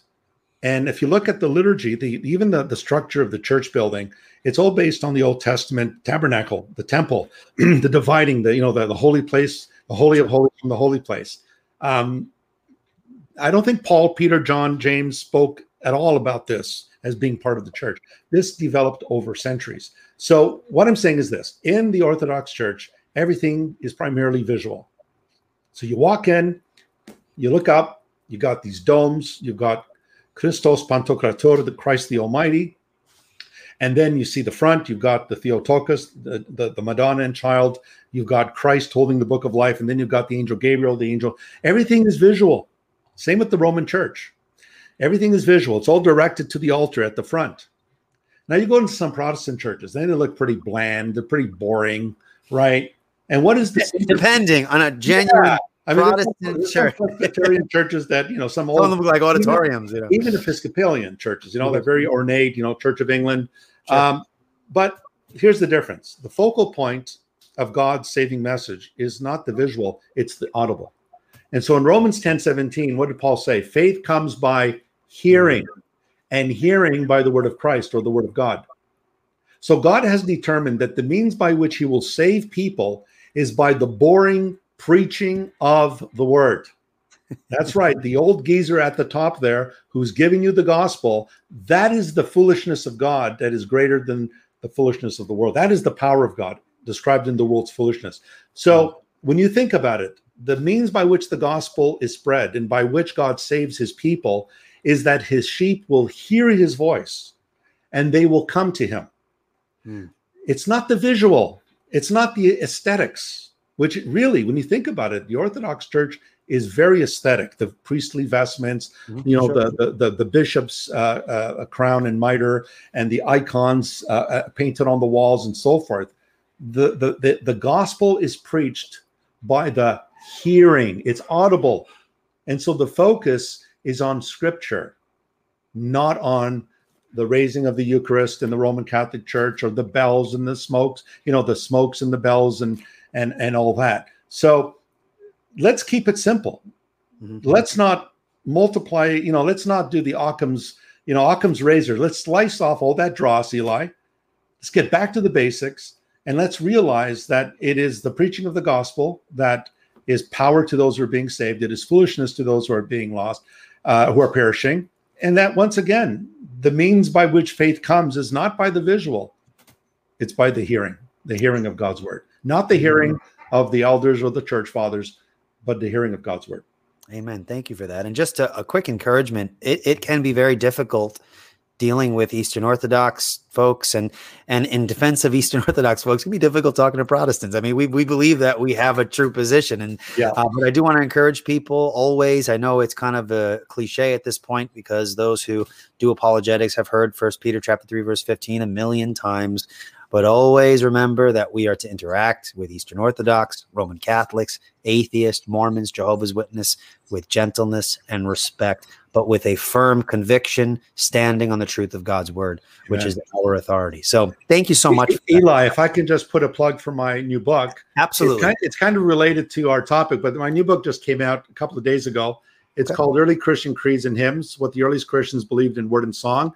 An exegetical theological study. This book, in my book, I address the issue of the creeds as well. I go through the Apostles' Creed, the Nicene Creed. I go back to some of the fathers as well. Can we sneak a peek of the table of contents real quick? Can you? Yeah, absolutely. The table of contents. Sometimes that's the main thing that will make someone purchase a book is to, Right. oh, wait a minute, there's a chapter. Yeah, it continues on the other side, but this is some of the things that are covered there. Let's see. There we go. So let me just take that back a bit. So what are creeds? I divided into creeds and hymns. What are creeds? The Old Testament is the forerunner of Christian creeds, creeds in the New Testament. And then I deal with a number of creeds in the New Testament. Jesus is Lord, Jesus is Christ, the Christian Shema in 1 Corinthians, the earliest Christian creed in 1 Corinthians 15. And then I deal with some of the hymns. A lot of Christians don't know this, but there are hymns embedded in the New Testament text. There are creeds embedded in there. And notice we didn't have to wait. One of the points I make in my book, Eli, is we didn't have to wait till Nicaea to give us creeds. Or we didn't have to wait till the Apostles' Creed. Yeah. The New Testament already contains creeds. The Old Testament, the Shema, Hear, O Israel, the Lord our God, the Lord is one. The Bible contains creeds. They're already there. And the councils of the church simply, let's say, took them and magnified them. They elaborated, they expanded them. But the idea of Christ being one with the Father, homoousios, as Nicaea says. By the way, homoousios is nowhere found in the Bible. It's not even found in the Greek New Testament. But it's implied in Hebrews 1:3 that he is of the exact imprint of the nature of God, of the Father. Yeah. And so I deal with that creed in that book. What I'll do, Eli, I'll send you the link to the publisher. It's on sale right now. They can get it on Amazon as well. Is it available on Kindle as well? Some people like not yet. It was just released. So I'm assuming it will be put on Kindle. Okay. But I'll send you the link to the publisher. And so the endorsements are we've got Robert Plummer from Southern Baptist. He endorsed it. Lydia McGrew, as you probably know, who wrote the book on the Eye of the Beholder. Dr. Pierre Constant from Toronto Baptist Seminary, and James White wrote the foreword to this book. Okay. So this book will help you, take you back to the source and show you how the creeds are already formulated in the early Christian church. And they believe exactly what we believe today about the Lord Jesus. So what was the title of that book? One more time for folks who might be interested. Early Christian Creeds and Hymns. Awesome. Early Christian Creeds and Hymns. Yeah. At any moment in the future, if you write a book and you want to do a plug or do a show to talk about just the book, you let me know. I'm more than happy to promote your stuff. I'm writing another book, which is more dealing with the current affairs of our world. It's entitled "No King But Christ: The Collapse of Worldviews." The collapse of worldviews in light of the Christian worldview, something along those lines. But I'll let you know when it's ready. Yeah, absolutely. And we can get together. Maybe we'll just talk about the book. Absolutely. I think that's, I want more of your stuff out there. You're super helpful and down to earth and fun to listen to. There's a gentleman here. Aurelio says, Dr. Tony Costa is quickly becoming one of my favorite theologians. Right. Thank you. And I agree. You are definitely up there and an excellent communicator. So let's take a few minutes and take some questions. Got to go through some of the comments here, but there are some questions. If I do skip a question, I do apologize. I'm not trying to avoid you. Some people think I'm doing that when I miss their question here. Let's see here. There's actually some funny comments. I won't read them though, but let's see here. Just give me a moment. I got to kind of scroll through. Let's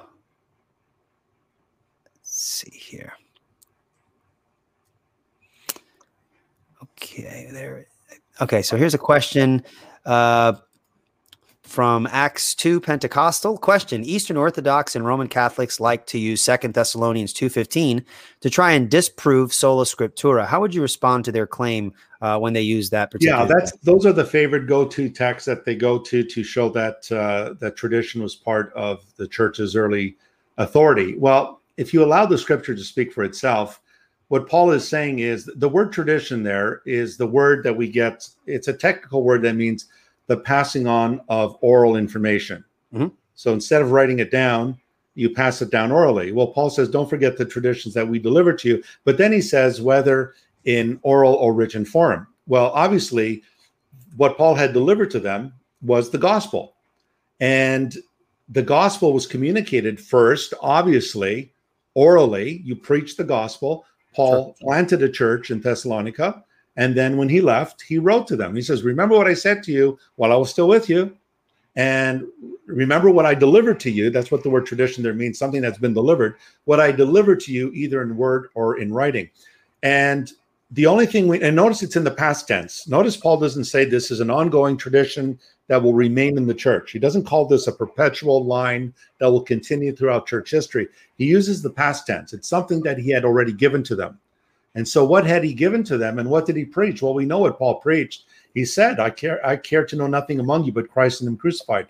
So we know whatever tradition Paul's talking about is the gospel and the gospel message. So to say that this is talking about the Marian dogmas, or it's talking about veneration, kissing icons inside the church, that is serious exegesis. You're reading into the scripture what is clearly out there. So knowing what we know about the Pauline letters, whatever he delivered to them in word, he confirmed in his writings. And what we know from his writings, it was the gospel that he gave them. Amen. Thank you for that. Austin Giles asks, I guess he's identifying himself as an Orthodox Christian, maybe. Orthodox Christian, I do have a good question. However, we'll be the judge of whether that's a good question or not. Yeah. Sola Tony. That's right. I do have a good question. However, Jesus constantly relied on scripture, but this would have been the Septuagint. At what point did the New Testament become scripture? Right. Well, let me just say something about the Septuagint. The Septuagint is the Greek translation of the Old Testament, and that is the Old Testament version that the Orthodox Church uses today. The Old Testament version that we use today with the Roman Catholic Church came from the Masoretic text, which is the Hebrew text we have today, which looks like this. That's the Masoretic text. Okay. So Jerome felt that if anyone knew the Old Testament, it had to be the Jews, because Romans 3:4 says to the Jews, God gave his oracles.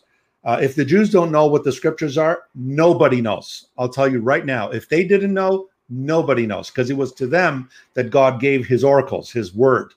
They were the ones whom God gave the covenants, the prophets, the revelations, and the Messiah came from them. So just because Jesus used the Septuagint was regarded by the Jews just as authoritative as the Hebrew Bible. Because remember, the people of God were always translating. They didn't have a problem. They weren't Masoretic text only. They weren't MTO. Masoretic text only folks, like the KJV only. If it was good for the Apostle Paul, the King James is good for me. That's not what they were like. They believed that there was the Hebrew text. They believed in the Greek Septuagint. And then later you had the Targums, the Aramaic commentaries on the Bible.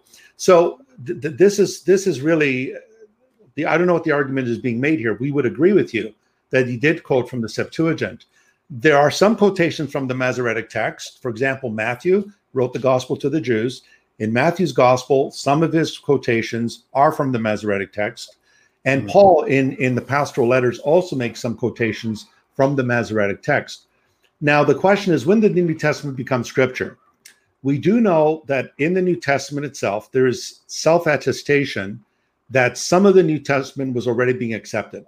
So, for example, 2 Peter 3:16, 17, Peter talks about the letters of Paul. He says some things are hard to understand in Paul. So if you don't understand Paul, don't feel too bad. Peter had problems with him too. Peter goes on to say that the unstable, the false teachers, distort Paul's letters as they do the other scriptures. Peter is placing Paul's letters in the category of scripture. And then in 1 Timothy 5:18, Paul quotes from the scripture, and he quotes the first from Deuteronomy 25, verse 4, about not muzzling the ox, I believe it is, something along those lines. And the second one is, the laborer is worthy of his hire. I wonder where that comes from. That's a quote from Luke 10, verse 7, right out of the Gospel of Luke. Well, that's not surprising, because Luke was Paul's missionary partner. Of course he would know about Luke's gospel. Luke was his buddy, his missionary buddy. So at least we know some of the gospel, the Eucharistic sayings of Jesus. Paul says, what I received, I passed to you. And the night he was betrayed, he took bread. And Paul's rendition of the Lord's Supper matches the one in Luke. Again, surprise, surprise. So the New Testament canon by the end of the first century, 22 of the New Testament books were there. They're already accepted. There were 5 outstanding books. There was questions about Hebrews, James, Revelation, 2nd John, actually also 3rd John, and also 2nd Peter. And so there was some debate over that. And rightfully so. They wanted to know, did this come from the apostles? Is this consistent? Hebrews was accepted by the Eastern Church eventually. Then the West accepted it. Revelation was a little suspicious, that apocryphal language. Yeah, I mean, thank God we wouldn't have a Left Behind series if we didn't have the book Revelation. That's right. And so eventually these books were accepted. Now, a lot of people say Athanasius is the guy who pinpointed the completion of the canon in 397. That's not true. If you go to the 3rd century, the early mid 200s, Origen, in his commentary on Joshua, already produced for us the canon of the New Testament as we have it today. This was over 100 years before Athanasius. And guess what, Eli? Origen didn't include the Apocrypha. Origen didn't believe the Apocrypha. So if you notice, anybody who knew anything about the Hebrew Masoretic text and studied Hebrew, they were the ones who fought against the inclusion of the Apocrypha. Origen, Jerome, Melito of Sardis. It's not surprising. These guys says it doesn't belong in Scripture. You know why? Because they read the Hebrew Bible, they learned the Hebrew Bible, and they knew the Hebrews didn't have it. So the New Testament, 22 of its books was already in by the end of the 1st century, and the other 5 were eventually brought in the 2nd century. All right. Excellent information there. Dylan says in a passing comment, but perhaps you could address this. He says, I'd find it incredible to argue that the early church was some form of proto-Protestant. That's just poor history. Yeah. How would you respond to something like that? Yeah, well, I mean, again, it'd be the same thing as saying that it would be incredible to argue that the early church was proto-Orthodox or proto-Roman Catholic. We need to look at the New Testament documents for themselves, as neutral as we can. Does the New Testament document say anything about venerating icons or pictures of Mary or the saint? Nothing. Does it say anything about priestly vestments? Nothing. Does it say anything about in the church we have to have the separation of the clergy from the laity? Nothing. In fact, Hebrews says that was all done away with in Christ. Sure. There is no more. The Holy of Holies is the very presence of God in heaven. So, I mean, I respect this gentleman's statement here, sure. But the only way we're going to know what is proto means first. If we really want to know what the first Christians believed, we're stuck with the New Testament. And so when I look at the New Testament in Acts 2:42, I see that they were committed to the apostles' teaching. Where do I find the apostles' teaching? In their letters in the New Testament. They broke bread, so they had the Lord's table, supper. Yeah.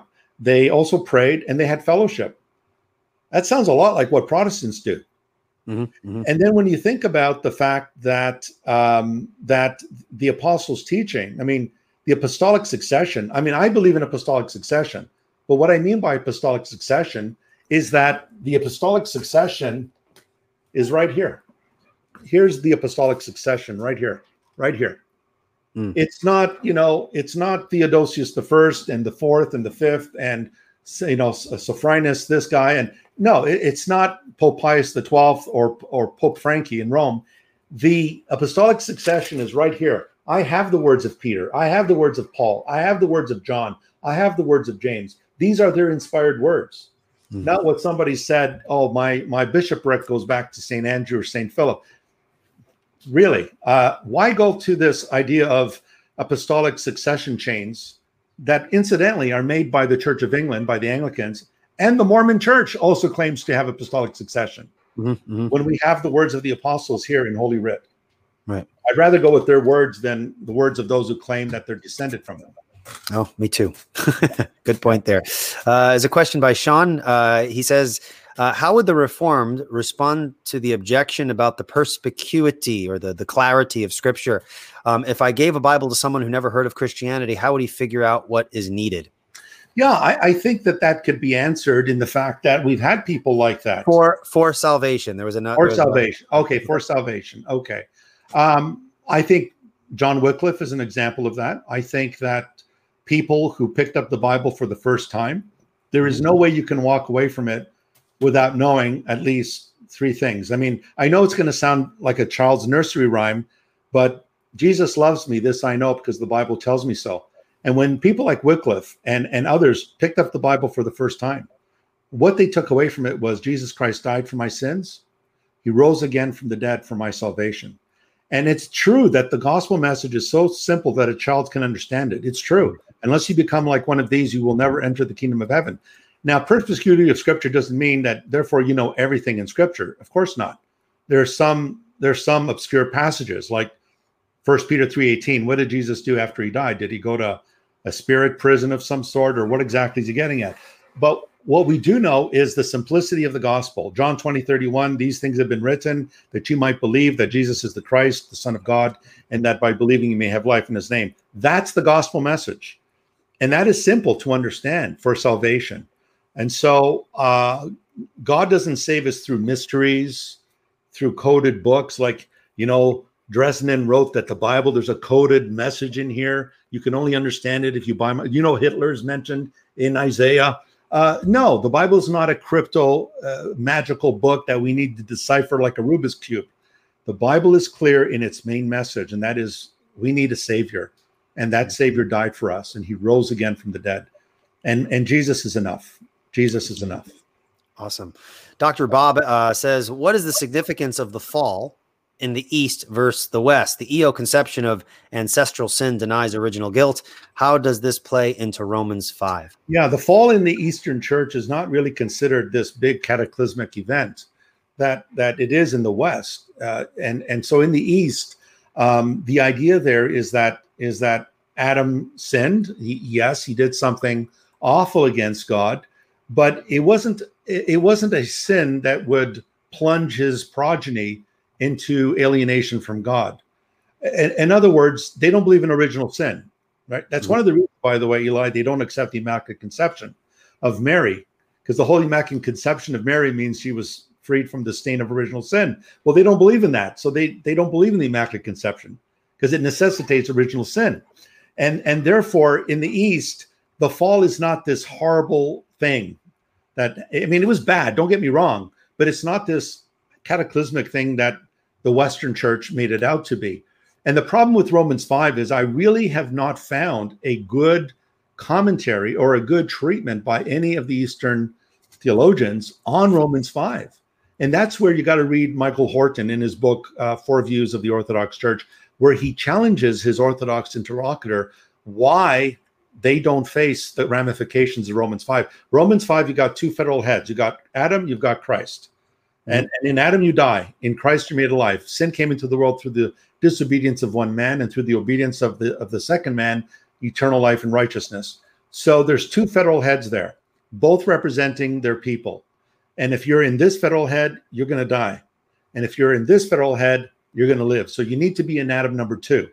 Adam number 1, not good. Adam number 2, you'll be saved, right? I'm sounding a little bit like Shai Lin there. But the point here is Orthodoxy has not really dealt with the ramifications of Romans 5. They just don't. There's not a lot written about Romans 5, Galatians 2. Okay. We have just a few more questions. I mean, maybe two of them. Someone has a question that's unrelated, but might be interesting to you. I know this is unrelated, but can a Reformed theologian like Dr. Costa ever review the show, The Chosen?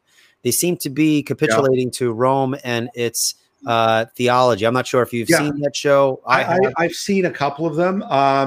It's worse than this. It's worse than that. They've actually capitulated to Mormonism. I've done a video. If you go to my channel, I did a video where I review the Dylan, the director, said that he has Mormons on set, and he's also getting input from the Mormons. Mm-hmm. And so the issue here is he actually said that he doesn't see much of a difference between the Jesus of Mormonism and the Jesus of the Bible, which I almost fell off my chair when I heard that. Mm-hmm. And so what I did was I reviewed a video that he had with I forgot her name now. She's a Christian sister who was interviewing him, and she was very concerned about these statements that he was making, to the effect that Mormons are pretty much Christians, that there's really nothing horrendous about their Christology. So I'm not surprised if they're capitulating to Rome. They're even capitulating to Mormonism. So if you got Mormons on site and giving you some advice on the director, giving advice to the director, that's not good. All right. Thank you for that. Someone makes a comment here that might be relevant to something you said. Someone says, I don't think the East is unified on original sin. So I guess the popular notion is that Eastern Orthodox folks reject original sin. I suppose the assumption here is, well, they're not unified on that. Can you speak to that? Yeah, well, officially, they reject original sin. They don't acknowledge it. The Uniate, however, that is the Orthodox churches in the 17th century that joined fellowship with Rome. They came under Rome's leadership. So they acknowledged the Bishop of Rome as their leader. They have accepted original sin. And that's simply because they've accepted the Bishop of Rome. But as far as I know, the Orthodox Church in general, and I think I would throw we didn't get a chance to talk about the Oriental Orthodox churches like the Copts and the Syrians and the Armenians. Not the Armenians. The Armenians, which are a people group. The Armenians, the Syrians, even in India too, and the Copts in Egypt, the Byzantine Church rejected them as heretics because they refused to acknowledge the Council of Chalcedon, and they were accused of being monophysites, only believing Jesus had one nature. So that's I guess a discussion for another day. Sure, but they reject it as well. So the concept of the original sin is not there. They blame Augustine for this. They say Augustine is the guy who brought in this whole original sin business. Okay. But Augustine was simply reading Romans 5. Okay. All right. Yeah. Very good. So this is the last question, Dr. Costa. You're doing excellent. This discussion is chock-load filled with information that is useful for folks. So if you are coming in late and just catching the tail end of this discussion, I mean, I know we've been going an hour and 44 minutes, but I highly recommend you go back and listen. Dr. Tony Costa has given us a lot of information to mull over and to use in our individual context. So here's the final question I'm taking here. And someone is asking, why do you reject the essence energy distinction? Well, to me, I don't have a problem if we understand the idea of the ontological Trinity, the very essence and nature of God, and the economical Trinity being the way God acts out in his redemptive purposes towards his people. So if we understand essence and energy in that context, I wouldn't have a problem with it. It's just that a lot of folks, I mean, Gregory of Palamas was one of the spearheads of this idea. And of course, he was part of the mystical school, or the mystical movement, if you will, within the Orthodox Church. I don't have a problem with it as long as we understand what do they mean by the energies? What do they mean by the essence? One critique of the Orthodox Church is that God's essence becomes so transcendent that it almost becomes unknowable. And so there's a bit of Neoplatonic thinking there, like Plotinus. If you read Plotinus says the one is unknowable, the one is indescribable, and so forth. But I think Deuteronomy 29:29 gives us a very good balance here, right? When it says, the secret things belong to the Lord our God, the things that are revealed belong to us and to our children forever. And so there are secret things, right? I don't know if you ever saw that movie. I think it was late 90s, Eli, or I don't know, maybe you were just a kid, but maybe that was the late 90s or early 2000s. I was in high school. Okay. I'm only 39, man. I'm not that old. Okay. I'm just feeling my age, but you remember that movie Hidden Dragons, and was it Hidden Dragons? And Crouching Tiger, Hidden Dragon. Yeah. Oh, so, it's like, and you ever notice in that movie, you never saw the dragons and the tigers because they were hidden and crouching. That's why you never saw them. But in this theology, the idea is that, look, God's secrets are hidden from us. So his decrees, God's decrees are hidden. There are things we don't know, and we will never know. But the things that are revealed belong to us. So the only thing we can know of God is what God has revealed. Right. If God did not reveal himself, which is an act of grace, amazing grace, if God did not see fit to reveal himself, we would know absolutely nothing. And we would have no transcendental argument if God did not speak his word into us or speak it to us. And so, as I pointed out, I mean, the whole concept of the transcendental argument, the whole concept of presuppositionalism is the basis of truth and so forth. Well, truth it rests in God, but that truth is communicated by word, right? One of the persons of the Trinity is called the Word, the one who reveals and explains God to us, and so forth. So, if energies and essence and energies are used in that context, then I wouldn't have a problem with it. Sure. It's just that we want to know what our neighbor is saying on the other side. Right. We want to make sure we're at the same table, we're understanding the same words, and that's why I appreciate the fact, Eli, you first brought up the idea that we need to know what we mean by our terminology. Terminology is a doctor that doesn't know the difference between appendicitis and tonsillitis. You're in big trouble. If you go in with an appendicitis and he takes your tonsils out, you're in trouble. So words have meaning, and they are vitally important. Okay. And if it's okay, Dr. Costa, I would like to fit in this one question, since Sure. the primary focus of my show is presuppositional apologetics, and this is very much related to that sort of line of reasoning. So, and this will be the last one. So if anyone shows, puts a question in, I'm not going to take another one after this. I do apologize. Dr. Costa's been on marathon. This is his second show. How long did the previous one go? Did it go long for you? I think it was just under an hour. Okay. See, I'm the one who steals. Look at that. We're stealing his time. We're in the Eastern time zone. So that's right. I'm helping you accrue good work so that you go to heaven. That's right. I'm getting good merit. So this is the thesaurus meritorium. So you're dispensing grace. Yeah. That's right. That's right. Wow. That went heretical real quick. All right. So here's the question. So given that interpretation is theory laden, this implies that your interpretation of scripture relies on an interpretive tradition. Does this not undermine the perspicuity, the clarity of scripture? That is a very good question, and deals with presuppositions and paradigms and things like that. Yes. Well, I think that every theory is interpretation laden. I mean, every theory, and I don't think theology is an exception. But I think we need to. I mean, the word interpret comes from the word that means to read out. Right, the word hermeneutics is the science of interpretation. Sure. And so what I would say is, yes, of course, it's theory laden, absolutely, no doubt about it. But what I think we need to do is we need to show whether our interpretation meets the facts. Does it back up? Is it backed up by the grammar of a given text that we're using? Does it line up with the thought of the author? Does it line up with, is it consistent with the text from which it comes from? I mean, anyone, people always say, well, that's your interpretation, but everything is interpreted. I mean, even John 1:18, it says that no one has seen God at any time. There's that hidden God thing again, the Deus absconditus, but the only begotten God, the only one, the monogenes Theos, who is in the bosom of the Father, it says he has interpreted him. He has exegeted, literally exegeted him. And so the idea here is that how did Jesus interpret the Father? Well, he interpreted him by word, right? By action, by doing the works of the Father, by speaking the words of the Father, speaking those words in a context. Jesus didn't just go around, speaking gibberish. He spoke words in context. And so what I would say is that everything is interpreted. And everything is, yes, we all have biases. I've met people who say, well, you're biased. And I say, well, so are you. And he says, no, I'm not. Well, the person who says he doesn't have a bias, that's his bias.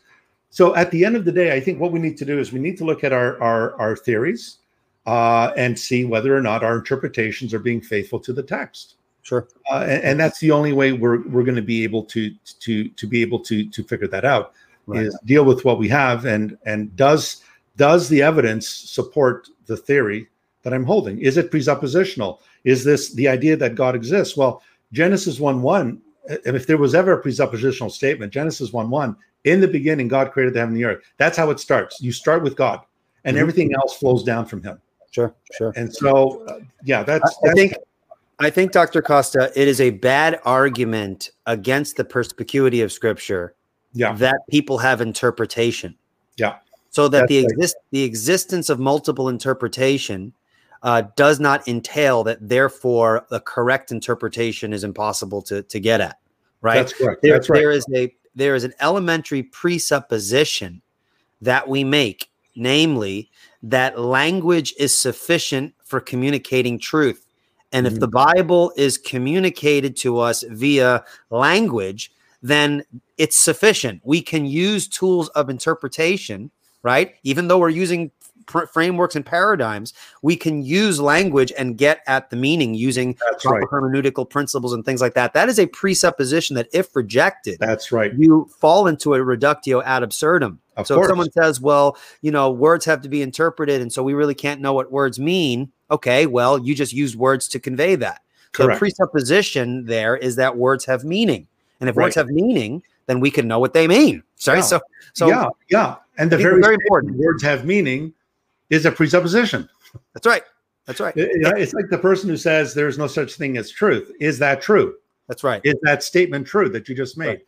So it's like the person sitting on a branch and sawing off the branch while they're saying, I'm not sitting on a branch. Appealing to church authority, infallible authority, does not help you either. That's right. Since the authoritative interpretation of the church requires language to convey. Exactly. And how do you interpret that language? Yeah. Either the scripture is self-attesting or the interpretation of the church is self-attesting. Right. So that's an important thing to keep in mind. And you end up going in circles. That's what happens. You end up with a circle argument with. And whose circle saves rationality? This is where you get into the whole transcendental element. Is it the circle that relies on the authority of God's word and God's word alone?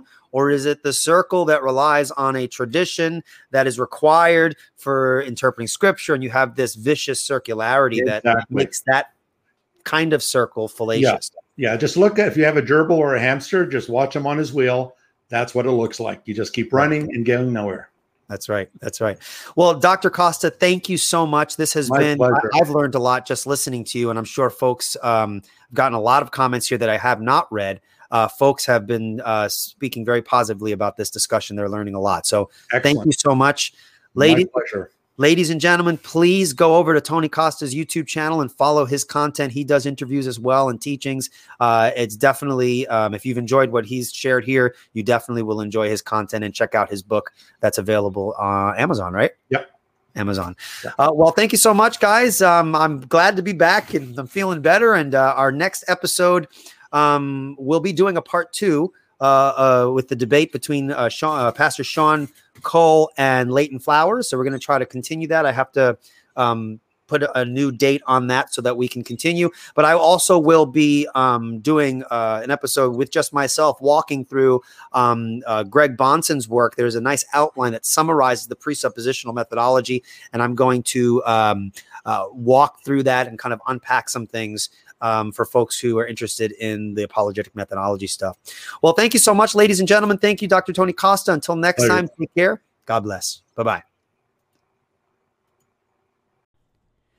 Thank you very much for listening to Revealed Apologetics. If you have any questions that you would like me to answer on one of our podcast episodes, please feel free to send in your question at revealedapologetics@gmail.com.